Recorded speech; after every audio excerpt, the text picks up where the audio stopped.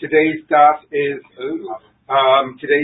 is 90. Is Tzadi, but we pick up on. Excuse me a second. This thing's memory is full. I'll try to do it on here.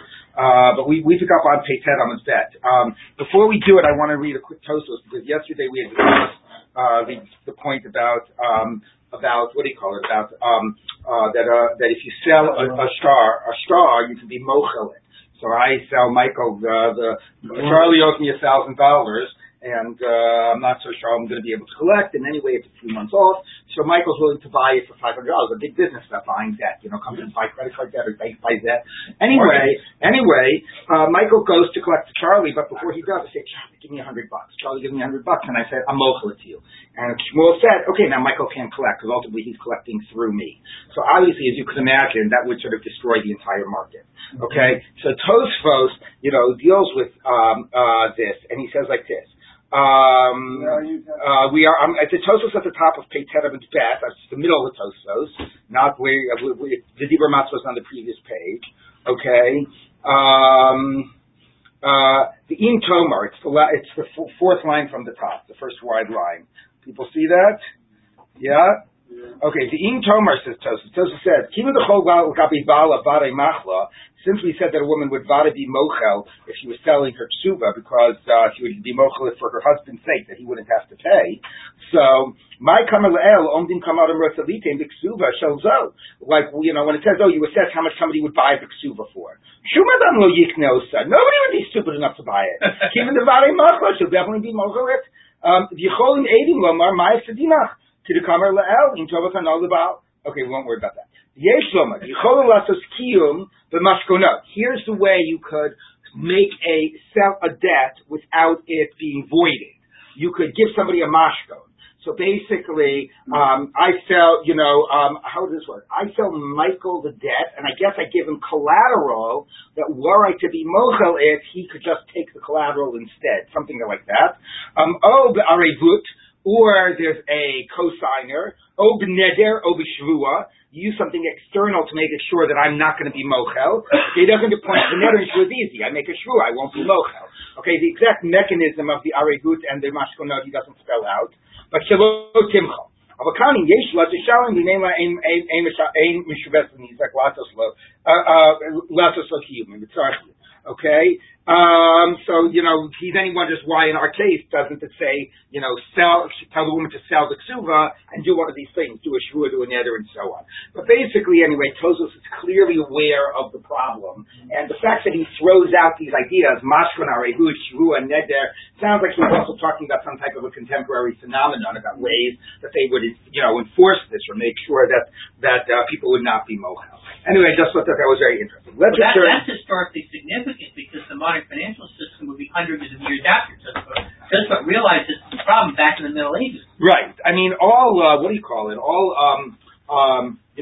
money, the whole the whole ability to have this better than I do. But the whole way, you're able to have the currency in a significant sense is because you're able to deal with these things about the debt. Okay, anyway, so let's continue in the Gemara. So again, today's daf is daf Tzadi, and we pick up on the bottom of Peitet of Bet, and we are discussing the issue of Takanas Usha. Takanas Usha, there was a question about a woman who sold her ksuva and to her, or gifted her ksuva to her son, or you could deal about selling her ksuva. And does that work? Because she owns her, she has the title to her nichsei milov, the husband eats the payroll. Since she has the title, is she able to transfer that title? And the Gemara said, if you say kinyan affairs, the husband's owning the affairs, it does not give him a type of ownership over this, then in principle she would be able to sell it. But Takanas Usha, there was a claim that there was a takana in Usha, which was soon after Keren B'Yavneh, that a husband had greater rights to the property than he technically deserved, and that would block the wife from selling her nichsei milov. But that has been not so clear that everybody agrees that takana exists, and that's what the Gemara is now going to turn to. So let's take a look. The Gemara says like this. Lema, it is about 10 lines from the bottom, maybe 12 lines from the bottom on page 10 like that. Lema Takanas Usha Tanai. Let's say this question of whether there is this Takanas Usha is a debate of Tanai. The Tani Chada, we teach in one Tana, Abde Milo, Yosim B'Shein Ba'ayin. let's say this is not a piece of land. Let's say the stuff she comes in and she has title to are slaves. Okay, so she has title to slaves, and he eats the payros. What does it mean that he eats the payros? They work for him. They work for him. They work for him, but they're her slaves. Okay, that's a niximilog. Now, one of them knocks out the slave's eye or tooth. Does the slave go free? So the question is, who is the slave's master? Okay, so let's take a look. Tani Chada, we have one right that teaches that if the woman knocks out the eye tooth, it goes free. You have a lo ish, that's a man. That would mean the woman is considered the owner. The Tani Chada, we have another brisa, lo ish v'lo isha, neither the man or the woman. So that's a great arrangement you can do to get out of this whole halacha of shein and ayin. Of course, you could always just admit it or something. Anyway, but okay. So, Bruin, now what's this base? We assume everybody agrees with Reish Lakish that the right to pay roads by itself does not make you like an owner. So we start with the idea that the husband is not the owner because it's kinyan payros is not enough. So then, what's the issue? Must be, this is what they debate. The woman is considered the owner, so they say he doesn't hold the woman has the title, husband has the pay roads aren't enough, woman is the owner. When she knocks out this eye, she goes free, but not the husband. Okay? The one that says not the husband or the wife, is the Tchanususha. Has the Tchanususha. Now, Tchanususha doesn't make the husband the owner and not the woman. We start with an idea that the woman is fundamentally the owner. The husband has kinyan payros. The Tchanususha gives the husband more power. Now, then you ask the question.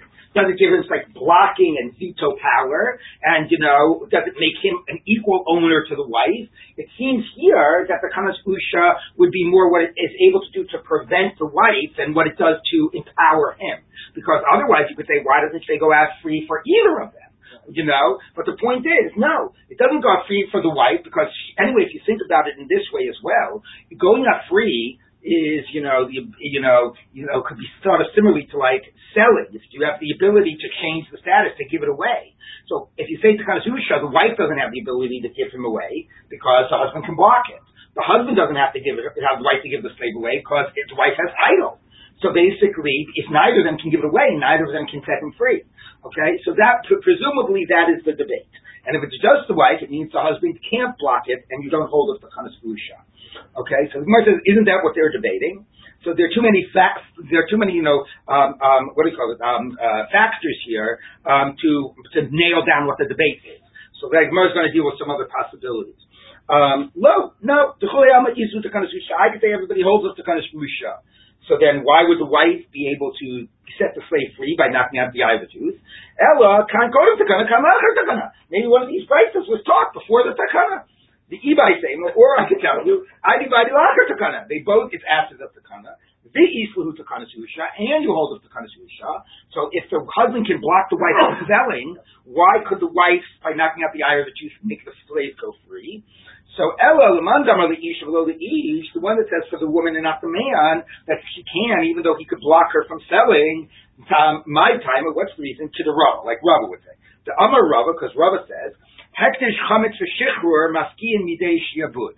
That if you sanctify something, or it becomes Pesach and it becomes chametz and asher behana, or you free a slave, that undoes a lien, which basically means the following. Michael here has a lien on my slave.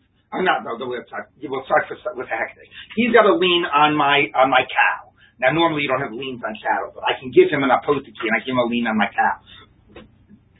If I sanctify the cow as to Beta Kabayis, I donate it to the temple treasury, Michael can take it out of the temple treasury. It's just like, that's fundamentally about transferring ownership. We've discussed this before. So the same way if I sold it to, to Dove, Michael could take it away from Dove. If I sold it to the temple or gave it to the temple, Michael could take it away from the temple. But if I am makdish it as a korban, remember we've discussed this, that's not fundamentally about changing ownership.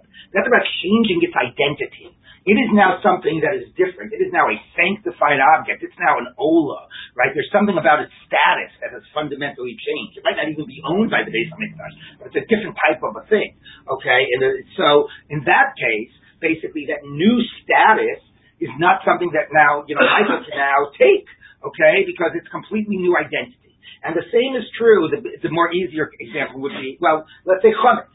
Now, of course, the question by chametz is, where do you have a lien on chametz and so on? A non-Jew has a lien on my chametz, and I keep it in my house over Pesach, and it becomes asur b'hana. In that case, once it changes that status and becomes something asur b'hana, it's a status change, he cannot go ahead and now take it because it's fundamentally a different object. Now, one way of understanding this, the way the Yerushalmi says it, you could just say that's enough. It's a fundamentally different type of a thing. It's, it's transformed, so it goes away. But the Yerushalmi also says that, at least in the case of hekdesh, it wouldn't be true by asur b'hana because the chametz isn't asur b'hana to the non-Jew. But in case of hekdesh, if Michael was able to take the cow, right, then it would fundamentally mean that he's asserting his ownership, which would basically mean that the hekdesh status would have to go away. But something can't become hekdesh and then korban hekdesh and then magically stop being a korban. Okay? But it's not necessarily limited to that. The fundamental idea is that there was a change of status. Okay? Similarly, freeing a slave. If Michael has a lien on my slaves and I free them, they become now free men. How can he now go ahead and take up somebody who's now a free man and make him into a slave? That's that's the biggest change of status. The biggest thing that is obvious that his asserting his liens would be meaningless. How did they do it in Canaan to begin with? They took free people and made them slaves. After they conquered the nation in battle or something like that. But this is a person that now is a Jew and is free. What are you going to do? You're going to go ahead and conquer him in battle? You can't just assert your liens and assert his status. Okay.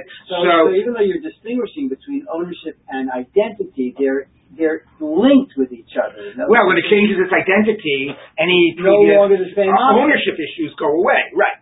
So therefore, what the Gemara is saying is, since the woman has title, now this is the part of the thing though, because if a random person or the husband knocked out the eye or the tooth, you wouldn't say, the shichrur is mafkiyat midei shi'abud of the woman.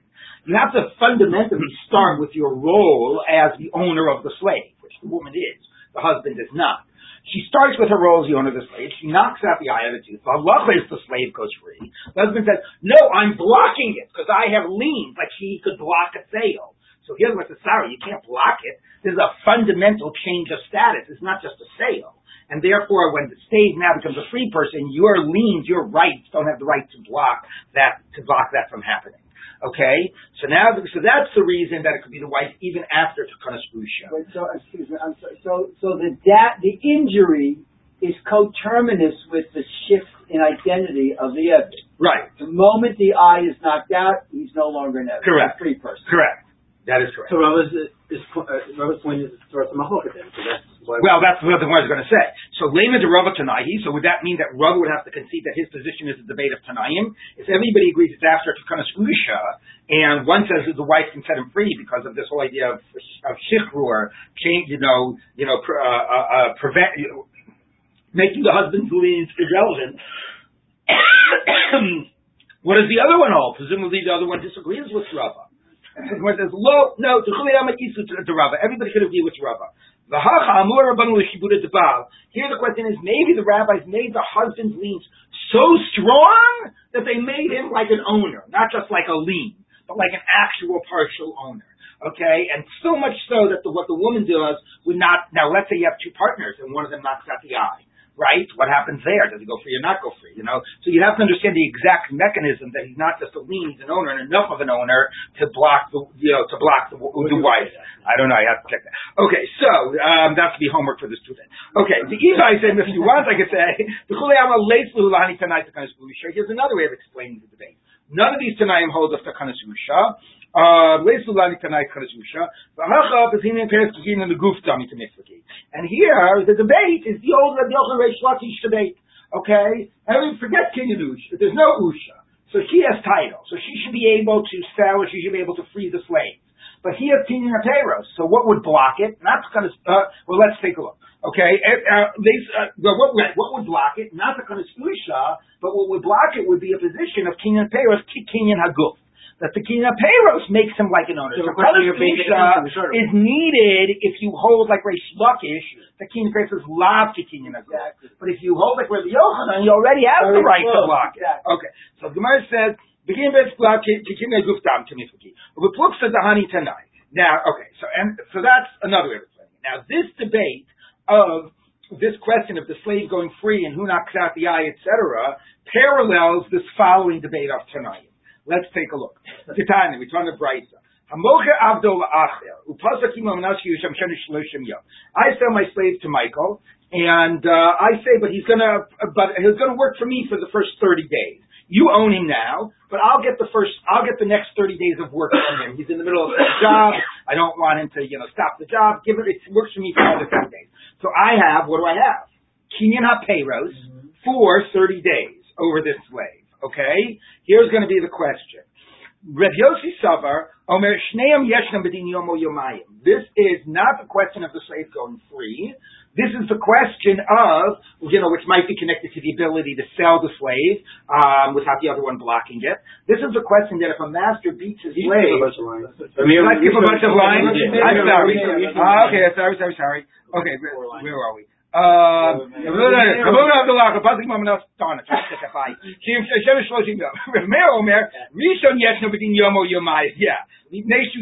the question here is, not going free, but the halacha in the Torah says, again, this is such the radical sort of, a chiddush of the Torah, that while not changing the deep societal institution of slaves as property, also recognizes them as human beings, and would say that a master who so harshly beats his slave that he dies within a day or two, the master is put to death.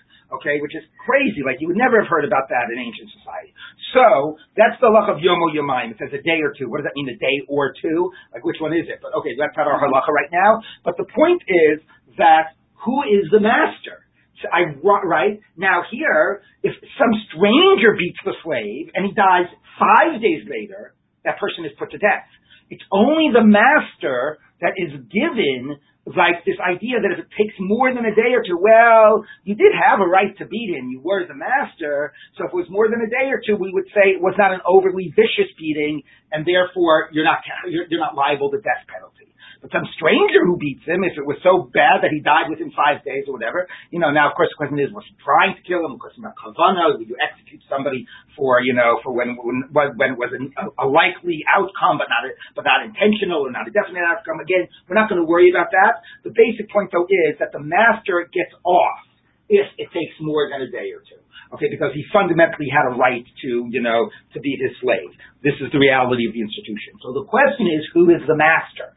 One person has the payroll for 30 days. He's working for Reuven for 30 days, but Shimon holds title.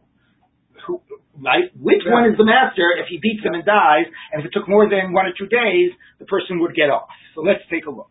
Okay, so Rabbi Meir Omer Rishon Yeshem B'din Yom Yomayim, the first guy who only the first guy who he's working for, Neshu Tachtav, because he's directly under his control. Okay, now you could have just said, based on the logic I did, this has nothing to do with Kinyan HaPeiros. This has to do with the idea that if he's working for me, I have the right to beat him. Michael might have title, but if he's not yet working for Michael, why does Michael have the right to beat him? Right? You could have made it practical in that sense, but the Gemara doesn't. The Gemara makes it formal. The Gemara says like this. Okay, the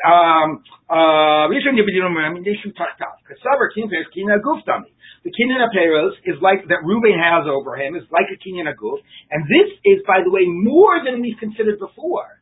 He's a kinyan HaGuf more than the person that has title, right? The guy he's working for is the master, and the guy who has title is not considered the master. So this is a more extreme version of kinyan HaPeiros, kinyan HaGuf.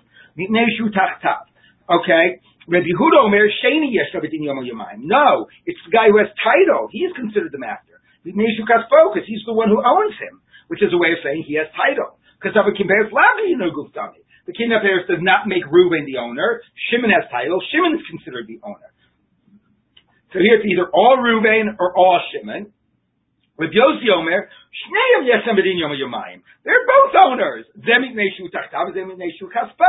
I would have said that Kinyan HaPeiros is Kinyan HaGuf, and you have two people that have a Kinyan HaGuf. The guy with the title and the guy with the right. But the Gemara frames it differently. The Gemara says, Nisavkale, he's uncertain. Kinyan HaPeiros Kinyan HaGuf Dami Ilav. Kinyan HaGuf Dami, is it like Kinyan HaGuf or not? So something about is like, so we don't know which one is the master. Until we don't know which one is the master, we're not going to execute either of them. Okay? Now, because Din of Yom Yomayim gets the master off if the slave lasts longer. Now, again, it's interesting. From yesterday, Kinyan HaPeiros seemed like it was only strong enough to maybe allow for a block. It was strong enough to make me maybe an equal owner. Here, the Gemara is dealing with Kinyan HaPeiros. If it's Kinyan HaGuf, makes you the only owner. So the only way the Gemara can understand Rabbi Yossi is by saying he has a suffix. It's not willing to consider that Kinyan HaPeiros is an equal owner to the Kinyan HaGuf. Okay, so that's Rabbi Yossi's position. Rabbi Eliezer Amar, there are four possibilities here. Okay, we're going to cover all four of them. Okay, A or B, A and B, neither A nor B. Rabbi Eliezer Omer, neither. The guy who has title is because he's not working for him. And the other one is because he doesn't own him. So you basically need both. In order to be considered the master, you need to have title and he has to work for you. So how does this fit into our Kinyan HaPeiros? Again, you could have made this debate completely local, completely just about this issue of Yom HaYomayim. The Gemara is making it part of a more global question. So what's this about? So Amar Rabba, my time is Rabbi Eliezer. So the only way we can explain Rabbi Eliezer is to make it a local concern. Because again, by the Kinyan HaPeiros issue, it could either be all A or all B, or a doubt, which gives it to A and B. Like, how do you explain neither A nor B? So for this, we have to say it's a special local halacha. Okay? My time is Rabbi Eliezer. Amakra, the verse says, Ki kaspohu, lo yukam, the slave will not be avenged, because the slave ultimately was the master's property. Ki kaspohu. Okay? Kaspo, his property, and then the extra word who, means kaspo hamiyuchadlo, something that is fully his property. So therefore, it only applies to something that he has title to, and it's an active and meaningful title that he actually is working for. The other day, Dan Margulies pointed out that some of these issues parallel, and particularly this one, the teaching of Rabbi Yochanan earlier about, a Goslin, can't be, and if Goslin steals something, he can't be makdish and the owner can't be makdish. The owner can't be makdish because it's Eino B'Shuso, and the Goslin because it's Eino Shalo, and you have to have both. That the sense of ownership requires both that you own it and it be under your control. Well, there's something very similar to you. You could say if one guy has Kinyan HaPeiros and one guy has Kinyan HaGuf, neither of them are the owner. Okay? And that's basically what Rabbi says, at least for the purpose here of slaves, of the slave in Yom HaYomayim. Whether we're going to expand that in a minute, we will see. Yes. Would you say it's similar also, let's say, to a rental agreement, right? I own the house, you're renting it to me, I can just come in whenever I want. Right, that is correct. Share from the house. Right. Now, the Rambam actually says that what a rental is in general is a Kinyan HaPeiros Lizman.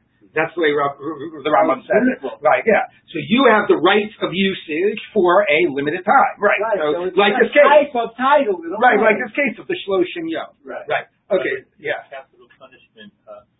If neither of them own the slave, then why isn't somebody just responsible as a non-owner for killing the slave? They are. Because neither of them have the halacha of Yom HaYomayim. Right. They would, either of them would be executed if the slave died, even if he died many days later. Oh, and obviously he exempts both the original owner and the buyer. I think you're looking at the note about Rabbi Eliezer, not about Rabbi Yosei. Actually, before that. What? It says. Not Rabbi Eliezer. You're looking at the note about Rabbi Yossi. Right. Right, Rabbi Yossi. We're talking about Rabbi Eliezer. But why Rabbi Yossi, they both are, according to Rabbi Yossi, they're both considered the master, or each one might be the master. So if the slave lasts more than 2 days, a day or two, whatever, Thank you. Did Rambam talk about a term of rent that is an absurdly long time? Not that I know of, and I'm not going to now. Okay, so the Gemara says like this. Okay.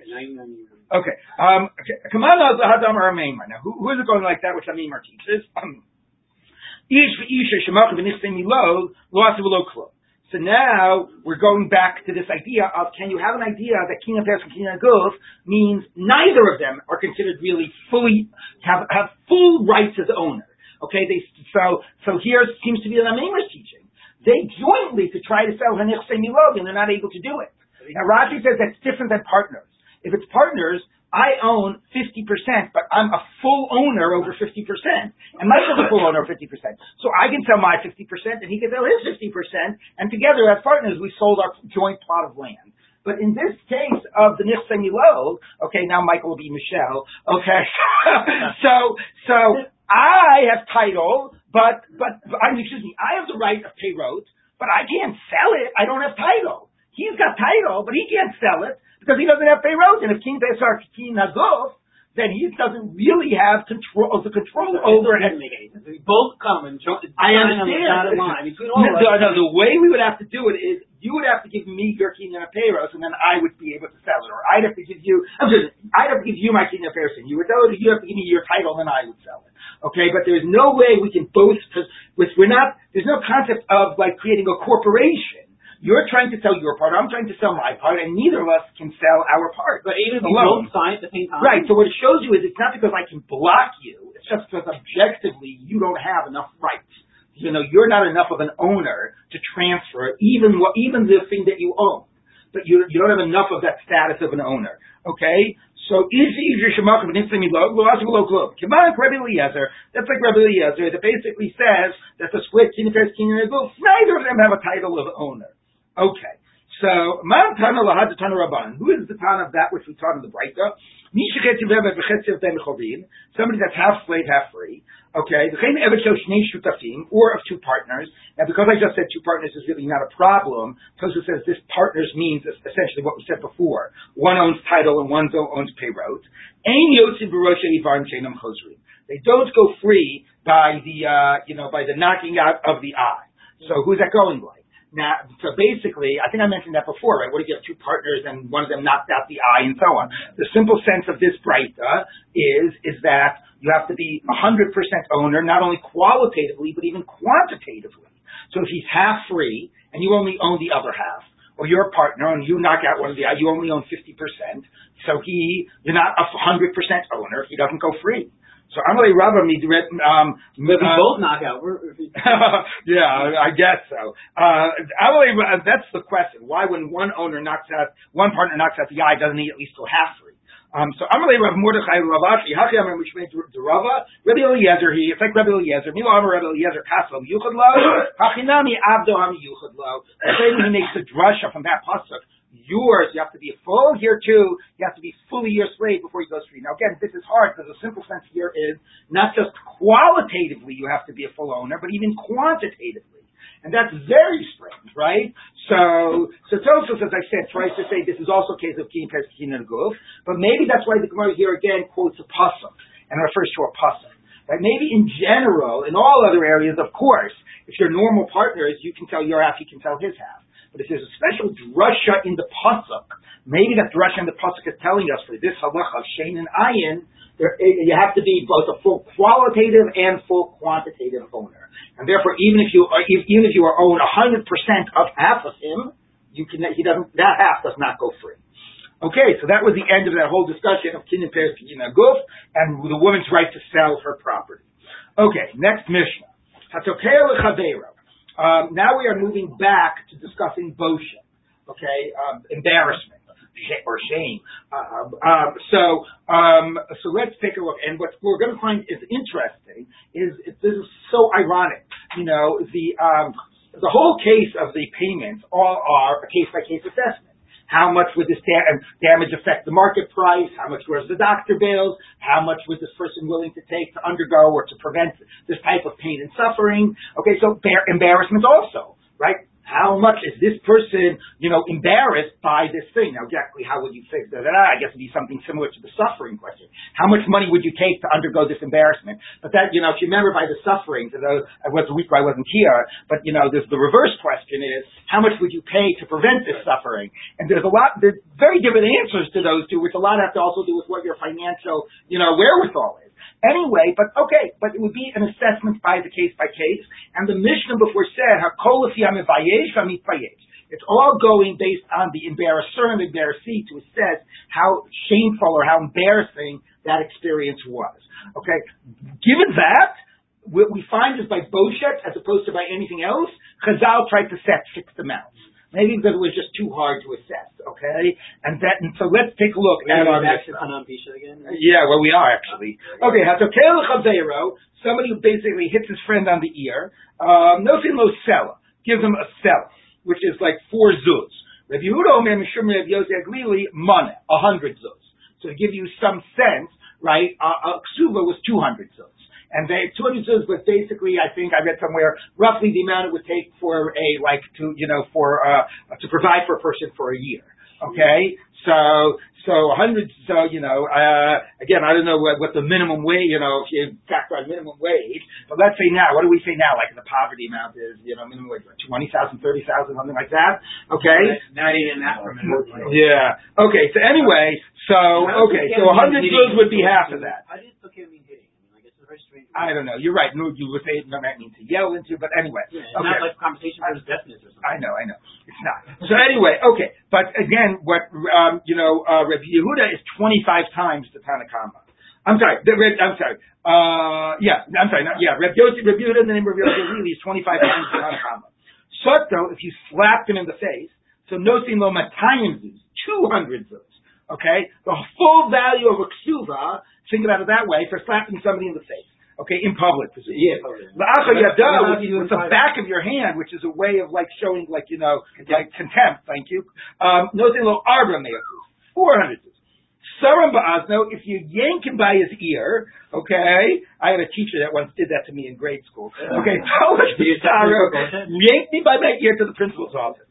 Talosh B'Saro pulled his hair, I don't mean pulled out or pulled him by the hair, Rakak Vigia Baroko, spat at him and the spat hit him. Heavier Taliso Mimenu, pulled off his cloak. Talish here does not mean a prayer shawl. Pulled his cloak off of him in the marketplace. It's not clear. Presumably he might have been wearing underwear or something.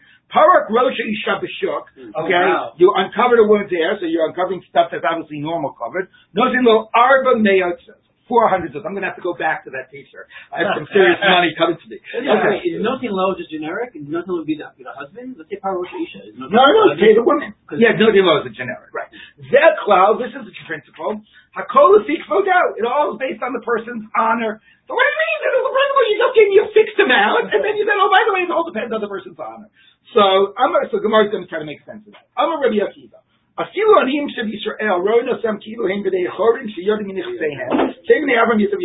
seems like Rabbi Akiva is trying to be mitareit these two ideas, fixed amount and the zeh klal. And Rabbi Akiva is saying, even was quoted last week, even the poor are basically, we all come from Avon Yitzchak and Yaakov. We are all like, descendants of kings and princes, okay? Like, you have that nowadays, right? Descendants of royalty. They might be poor, but they're descendants of royalty. There's a difference between, class and wealth. So everybody comes from the upper classes, even if they're poor. They could be the poor upper class. And therefore, and the issue about honor, it's not a question about how wealthy you are. It's a question about your social standing. Okay, and that's very true. I read this book, what's called The Paying Guest, which is about this case about this upper class family that basically had no money, so they had to take in boarders. But you don't want to actually say you're renting out your house, so they were paying guests. So anyway, but there's a difference between class and wealth. And Rabbi Akiva says we all are from the upper classes, so therefore everybody has a high level of boshet. A high payment. So what he's trying to do is saying these numbers given, it seems like he's saying these numbers given in the Mishnah, which are very, very high numbers you would expect only for somebody from the upper class. How could we say that they apply by everybody? What about Hakolosik Fodo? Yes, Hakolosik Fodo, and everybody has maximum kavod. Yes. I just want to, Aniyim is just opposed to B'nai Chorim. So is Aniyim here really mean an Eved Ivri? Or is it, right, no, it's not parallel. It should be Ashirim, Aniyim and Ashirim. Yeah, so, no, so it's a good point, and I think that I'll just mention, it's very interesting when we talk about Pesach, we talk about, reclining and drinking wine to act as free people. Right. But what do you mean free people? Maybe that's wealthy people. It's not free people. So actually, what we are saying here is like those often go together, but what we actually mean is people of the upper class, and that often comes with this wealth and this type of luxurious lifestyle. But yes, that's why that you can be a b'nei chorim sheyardu min chsein. You can be a poor free person, a poor person from the upper classes. That's exactly the point. Okay? Right, that's a good point. Right, that's a good point. Right. Umazeh, this is such a great story. There's a story, the Echad Shapar Rosha Isha B'Shuk, he uncovered the hair of a woman in the marketplace. So So she came to Rabbi Akiva for good Torah. Akiva became Arba Mea Zuz, like the Mishnah says, 400 Zuz. Amarlo, Rebbe. Amarlo. So the litigant said, Rebbe, Tain Lizman, give me a week to pay her. That's a Lizman, fine, you have a week. Shama, so he watched her. Omedas al Petach, one day where she was like by her door, the front of her door. The opening of the yard, and the yard would open into the public domain, the Reshut HaRabim. The shover as a kaddifanel. So he was walking down the street, and he did a little device. You ever know on the TV shows where they have the person coming in and testifying about whiplash, and somebody drops something, and they look behind them in the middle of the court that the person doesn't have whiplash. So something like this. So he's walking by, and he drops a little like vial of oil, right, in front of her, in the Reshut HaRabim, and she's there by her yard. So what does she do? So, there was like $1 worth of oil in it. Vigil says Rosha, she took off the covering of her hair, right? So she took the oil. Look, here's an opportunity to oil my hair, right? So apparently that's something they would do. So she was not caring about exposing her hair in public if it gave her an opportunity to get some oil. She wanted the oil, right? Exactly. So she was willing to uncover her own hair to get $1 worth of oil. Okay, and he had witnesses see this. Okay, Ubali Snei Rabbi Akiva, came to Rabbi Akiva. Amalei, with Zoh, no saying to this type of a woman, I'm going to give 400 zuz for exposing her hair. She was willing to do it for $1 worth of oil. Amalei, Lo Amarta Klum. He said that's meaningless. So, if a person injures himself, he's not allowed, but there's no payment. Others who injure him have to pay. Somebody who cut his young saplings, you're not allowed to cut even your own saplings. There's no payment. Others are liable. It's true, she did something stupid. She shamed herself. But the objective value of that shaming is 400 zuz, even though she was willing to do it for 1 zuz, okay? So therefore, the fact that she was willing to do it doesn't change the objective value of that shaming. Now, Rabbi Akiva's counter-argument is not so good, because, or whatever, it's different, because his point is, that's different. There's an objective injury, right, to the body that you did to yourself, whereas here, she doesn't consider this an embarrassment. But that was exactly Rabbi Akiva's point. No, I don't care whether she considers it an embarrassment or not. Objectively, I'm saying the same way there's an objective injury to the body, somebody's arm is cut off, that's an objective reality, whether the person did it to himself or somebody else did it. There's an objective reality that we're all from different classes, even those of us, even people who are willing to act in this way, ultimately there's an objective. Now that also makes a high sense of responsibility. If you see yourself as always from the upper class because of your heritage of Avraham, Yitzchak, and Yaakov, you always have to act to represent that.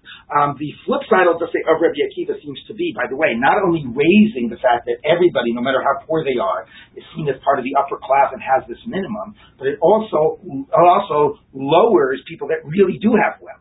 He seems to be saying everybody is like poor upper class. Okay, money is not what matters. We all have equal dignity and status. Yes, Mike. Yeah, we could have put it a different way. In other words, someone ripping off your clothes is different than if you taking off your robe to go into the shower. You know what I mean? You get out of the way, but it depends. Oh, that's an interesting point. That the act of shaming is not just the objective reality; it's having it done to you. Yeah. Right.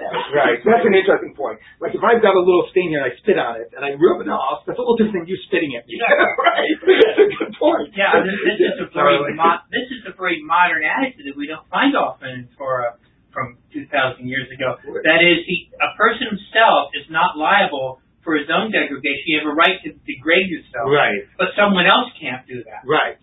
Actually, this reminds me of an interesting debate of Rabbi Akiva and Ben Azai. Because, Rabbi Akiva says, Ahavta l'recha kamocha zeh klal gadol b'Torah. And Ben Azai says, no, zeh sefer toldos adam, zeh klal gadol mizo.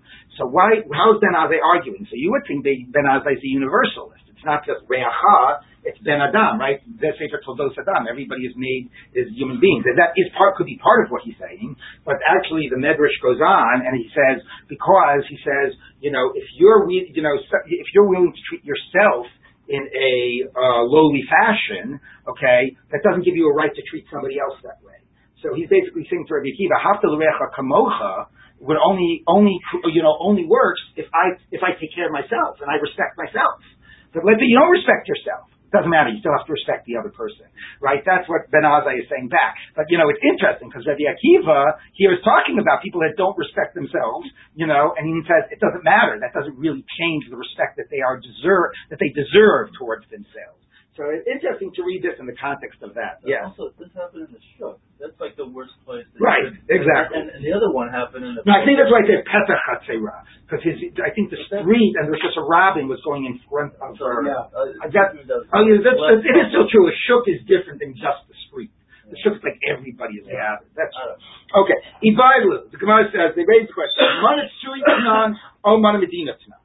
When we say a Mana, 100 zuz. Okay, are we talking about Suri coinage, which is basically, or are we talking about Mana Medina, which is 1/8 of that value? All right, and the same would be true when we say a Sela.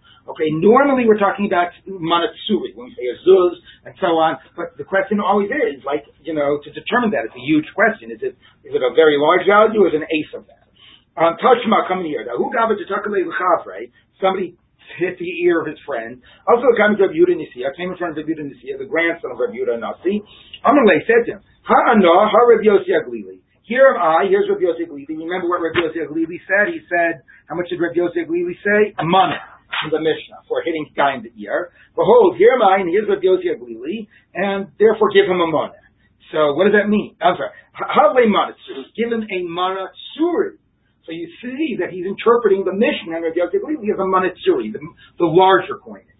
So Shemamina, manatsuri tanan, Shemamina. All right, that's a good proof. He said explicitly, manatsuri, that covers that, which means a very high amount. Okay, my high anah Rabbi Yossi Aglili. What does it mean? Here's me. Here's Rabbi Yossi Aglili. Here's what he means. Ha'ana de chazitach. I saw you do it. And Rabbi Yossi Aglili damar manatsuri. And Rabbi Yossi Aglili says it's a manatsuri. So you combine my testimony with Rabbi Yossi Aglili's din, and you have to give him a manatsuri. Okay, 1 minute, zil havling manatsuri. So then the Gemara says 1 minute. It's not so clear you can do that. The Gemara says l'meimra the eight not sedaya. That means that if you see something, you the person who was the witness could also turn around and be the judge. Right? Let's say witness, judge, and jury. Now they say prosecutor, judge, and jury. Anyway, so can the person who actually serves as a witness also serve as a judge? Okay? Vatanya, we found a Brisa. Sanhedrin Shiro Echad Sharag as an effort. The Sanhedrin was going on their lunch break, taking a walk down the street, and they saw a murder take place. Okay? So how are they going to deal with it? Reb Tarfon says you can't both be witness and judge. Some of you have to decide you're going to be the witnesses. The rest of you serve as the judges. Rabbi Akiva says, Kulam Eidim. Rabbi Akiva says, no, if you saw something, even if you're not going to testify about it in court, the very fact that you saw it means you have to recuse yourself as a judge. Okay? So even as Tosaf distinguishes between Eid HaRoeh and Eid HaMeid. So Rabbi Akiva says, even an Eid HaRoeh, just seeing it maybe biases you. That's one of the reasons why you can't be a witness and a judge, because then you're not really willing to be objective. You're not able to be objective. So Rabbi Akiva says, just seeing you invalidates you from being a judge. So in this case, but, where they have standbys? Yeah, they convene a different Sanhedrin or something. They get, I don't know what. All right, anyway, right, you only need 23, you don't need 71. Okay, so the Gemara says, 1 minute, Now, when Rabbi Tarfon says they can serve as witnesses, he says the seeing doesn't invalidate them, but those that serve as witnesses actually are Eid HaMeid. They can't serve as Dayanim. Okay, you have to take one role or the other. About Eid, not the Dayan Lokamar. He doesn't say that the very person who is the judge can soften the din based on his own testimony, what he himself saw. So how could this work? I says, no. Kitanya, here's how it works. If you go in Shiro B'Laila, when can a person not be witness and judge? If he saw it at night.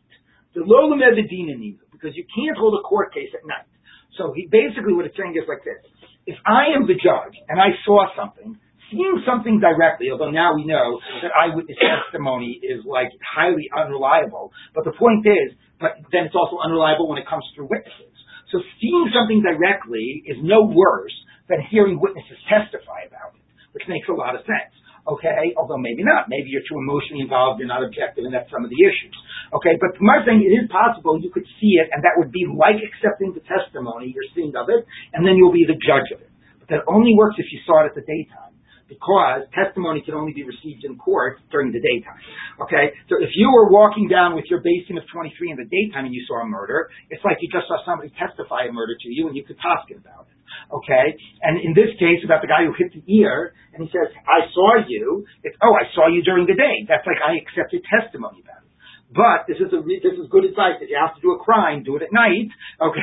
But if you do it at night, okay, then it's not like, you can't be like you accepted testimony. So you have to wait till the next morning, and then some people have to act formally as witnesses, because you haven't yet received the testimony. And then once they're acting as witnesses, they can't turn around and act as judges. Okay? So the Gemara says like this. That's why theft takes place at night. Right. Okay. So that's one answer. Okay, yes, he saw it, but he saw it during the day, and that's like he receives testimony during the day. The Ibar is saying, no, maybe he means something different. He didn't mean I saw you. Here's what he meant. That's probably what we would have assumed he meant. I hold like Rabbi Yossi Aglili, the Amar Manatsuri. Here's me. I hold like Rabbi Yossi Aglili. Okay, who says a Manatsuri. And there are witnesses that testify against you. So we weren't talking that he was the witness. There are witnesses. He's just saying, I'm the dayan here, and I hold like Rabbi Yossi Aglili. Zilavli Manatsuri. Go give him a Manatsuri. Okay. So now we're going to wrap up this discussion of Eid Nasa Dayan. The Sava Rabbi Akiva, the Ein Eid Nasa Dayan, does Rabbi Akiva really says that just by seeing something, you have to recuse yourself as a judge? Vatanya. Tika Ishas Re'eu be'evan o be'egrov. And says, he doesn't die, so whatever, then you have to pay,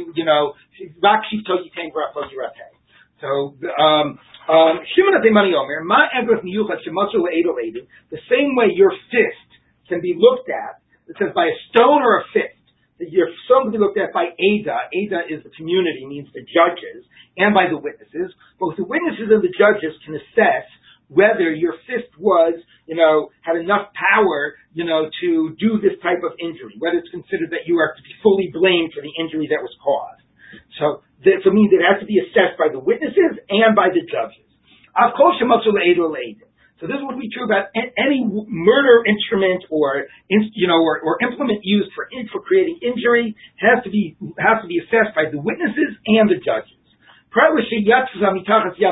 the Aiden lost the murder instrument, or they lost the instrument that was used to inflict injury, and then even if they can testify, yes, it was an instrument that he should have known would have inflicted this injury, etc., etc., if the judges can't see it and assess for themselves, he says the guy gets off. Okay, so it's a very interesting halacha. You need the judges to be able to assess the instrument that was used for injury or murder. I don't know what that means. Being someone with the fist, how do you know? Like the judges can't necessarily say, "Oh, I saw it disallowed." So yeah, so take a look. Excellent. You anticipated Rabbi Akiva. I'm a little Rabbi Akiva. Rabbi Akiva said to him, I don't get it. So Basin can look at his fist, but they didn't see him hit him. It wasn't seen in front of Basin. Sheyodin Kama Hiko, how many times he hit him. On what he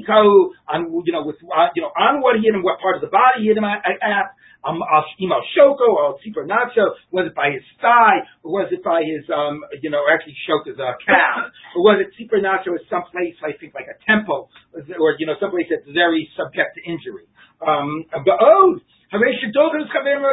say somebody pushed his friend off of the top of a building, from the top of a castle, and he died, and we want to determine, was this something that normally would have led to death? So, if the Basin has to see this themselves, what are you going to do? Based in Holchin Bira, should they go on a field trip and have to go to look at this castle to see it by themselves? Oh, how about this idea? Oh, Bira, they so basic. Let's just bring the castle into the court. But Imafla, let's say the castle fell down. What? Close our bone, let's rebuild it so we can assess whether we're going to kill the guy. So clearly, you cannot demand that the Basin has to directly witness this stuff. There's no way they're going to be able to directly witness, whether this stuff, this, and they have to rely on the aided. Elamah Egrov Yuchashu Musr Le'aided. No. An engrove can be assessed by the witnesses. That's all you need. You don't need the Basin to assess. You just need the witnesses to assess. Of course, you must aid him. Anything that can be assessed by the witnesses. So what would that exclude? If the smiter lost, threw out the murder instrument or the injury instrument, okay, and the Adam can't find it, then he gets off, right? Because then they can't assess what was that instrument that was used. So, but ultimately, it only matters what they saw it at that time. Yeah, but they have to look at it. Like, No, you saw me with a stone. Did you see what? You know, I was standing right next to you. If you could have seen at the moment enough to assess what its power, yes. But if you couldn't, then you would have to look at it afterwards. But they don't have to bring it into the basin. No, they don't have to read it. That's the way they accuse them. Everything else they're testifying to, and they're not bringing into the basin. It's not like American law. You have to have the gun there. You have to have. Do you? You have to have the. Not if it's in evidence and it's not whatever. I don't know. Anyway, okay. Anyway, Rabbi Akiva says it's enough that the witnesses testify to it. You don't need the basin to look at it. So the Gemara says, you have to every time you show makeh, right? The makeh would be the smiter. Right, the makeh. Right. Okay, yeah. So, and they didn't have a good visual at the time. And they didn't have a good visual at the time. Okay. Now, why is any of this? It's a fascinating discussion, but why is any of this relevant to us? Rabbi Akiva said, did they do it in front of Basin? The Basin would be able to see what they did. But you know what that suggests? It suggests that if they had directly seen the event, they could have used that as evidence. But doesn't Rabbi Akiva say that as soon as they see something, they have to recuse themselves? So there's an obvious answer. No,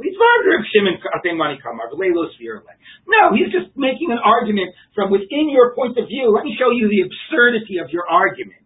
I don't hold that the Basin witnessing anything could ever be done. As soon as you get involved in being a witness, you have to recuse yourself of being a judge. But you that say the Basin has to be part of seeing it, there's no way they can see the specifics of the case. Okay, so let's continue on. What's the first about? What? About different scenarios of Eid HaRoeh, Eid HaMeid, when you is not Sedayim or not. Okay, let's take a look now, because now that we talked about having to see the murder instrument or the instrument of injury, we're going to turn to that to a practical case. Tana Rabbanan, short time. This really belongs in the first half of Bava Kamma. Sheheni Fehizi. So it's both murdered and this ox. So it's going to be a shor haniskal, but there's no payment, right, for a shor that kills. But it also did damage. Okay, now... Meaning another time, later. Yeah, afterwards. Okay, now, remember, how does a short time pay from the body of the ox? If you make it into a shor haniskal, the guy who was damaged is not going to have anything to collect from it, because it's going to be asur b'hana. So what do you do? Done in sodini nefashos, ain't done in sodini mamanis. You have to make it a shor haniskal, not dini mamanis. The guy, sadly, is going to be out. Was that because that's the order? It would have been yeah, it's not clear. It's not, yeah, that's a good question. Okay, that's a good question. Now, let's say it was an ox that was a mu'ah, that the owner just pays cash. So in that case, you first do the dini mamanis judgment, and then the dini nefashos. That's not clear why you have to care about that order. Have a shor haniskal court case, and then you have a different court case where the owner pays the guy, out of cash out of the pocket. Okay, if you did the dini nefashos first, you don't do dini mamanis. Now, what does that make sense? So Michael asked a question about the time. Would the order make a difference in which time? But we're going to focus on the mu'ad. Why does the order matter for the mu'ad? So what if he became a shor haniskal? Let's have our court case and let the owner pay cash out of pocket. So the Gemara for the nezek. So the Gemara says, a big deal if they did the dini nefashos first and made him a shor haniskal. Let's have the case about him being a shor hamazik and let the owner pay cash. So I'm a Rava. I found the rabbis of the Yeshiva of Rav, the Yalshu Karmi, and they were sitting and saying the following. Or just my in Run Bay Rav just means basically not Rav necessarily. Rav was too early. Meaning I found the rabbis of the base Medrash that they were sitting and saying the following thing. This is Rav Shimon HaTeimani. You have to see the murder weapon, and you have to see the weapon of injury. So big deal. Alma, be'inan, umdana. The beidina, you need the basin to assess whether the object has the power to do the thing that it did. Okay, so what here is the object of injury? The ox. So basin would have to assess the ox, whether the ox has the capability of inflicting the injury that it did under normal circumstances. Zaha, even the gamri dina liktala. Once it became a shor haniskal, lo mashinan le lo umdina de beidina. We don't say, okay, we paskin it's a shor haniskal. Oh, wait, we have to wait a week for the next court case of nezek, and Basin don't kill the ox yet. Basin will have to inspect the ox directly to determine if it had the ability to inflict the injury that it did. No, you're not allowed to do that because you are postponing the execution. And this is so fascinating. We went through all of Bava Kamma about that you have to process the Shor Niskal as if that you would the owner was the murderer and has all those requirements. Here we find that the same way if a person's convicted of murder or of a capital crime, you don't delay the execution because that is considered as subjecting them to too much anguish because they know they're going to die and they have to be waiting all this time. You also don't do it for the ox. Once you made the ox a Shor Niskal, you can't wait. You have to execute it right away. It's not fair to the ox to wait too long. Is that the issue, or is the issue once it's convicted as a Shor Niskal, it has no value? But it's a muad. You pay out of cash.